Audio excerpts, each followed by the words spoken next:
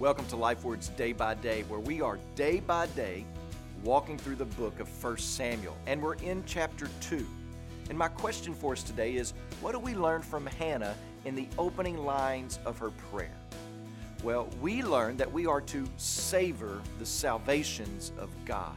Savor the moments and the times and occasions when you see the faithfulness of God. When was the last time that you did this? When you saw God answer prayer and you rejoiced at the deliverance that was brought about. Hannah is rejoicing in God, not in Eli as a prophet. Her words are not directed to Peninnah, her rival. Neither is she ultimately delighting in Samuel, her son, which would have been easy for a mother to do. She is delighting in God, savoring the victories of God in her life.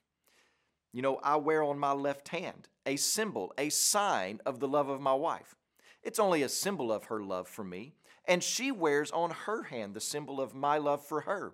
It's not the full expression of my love. In fact, it's a pretty small expression, but it is an expression nonetheless, and she doesn't disregard the expression. She doesn't overlook the gift that it is. She savors it. She treasures it, as do I, even though it's a small expression.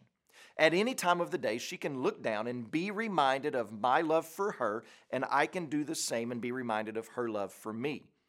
Did you know that your life is flooded day by day with little glimpses of the redemption and goodness of God? These are but down payments on the full deliverance to come. These are but glimpses into the glory that awaits us, symbols and signs of a fuller salvation to come.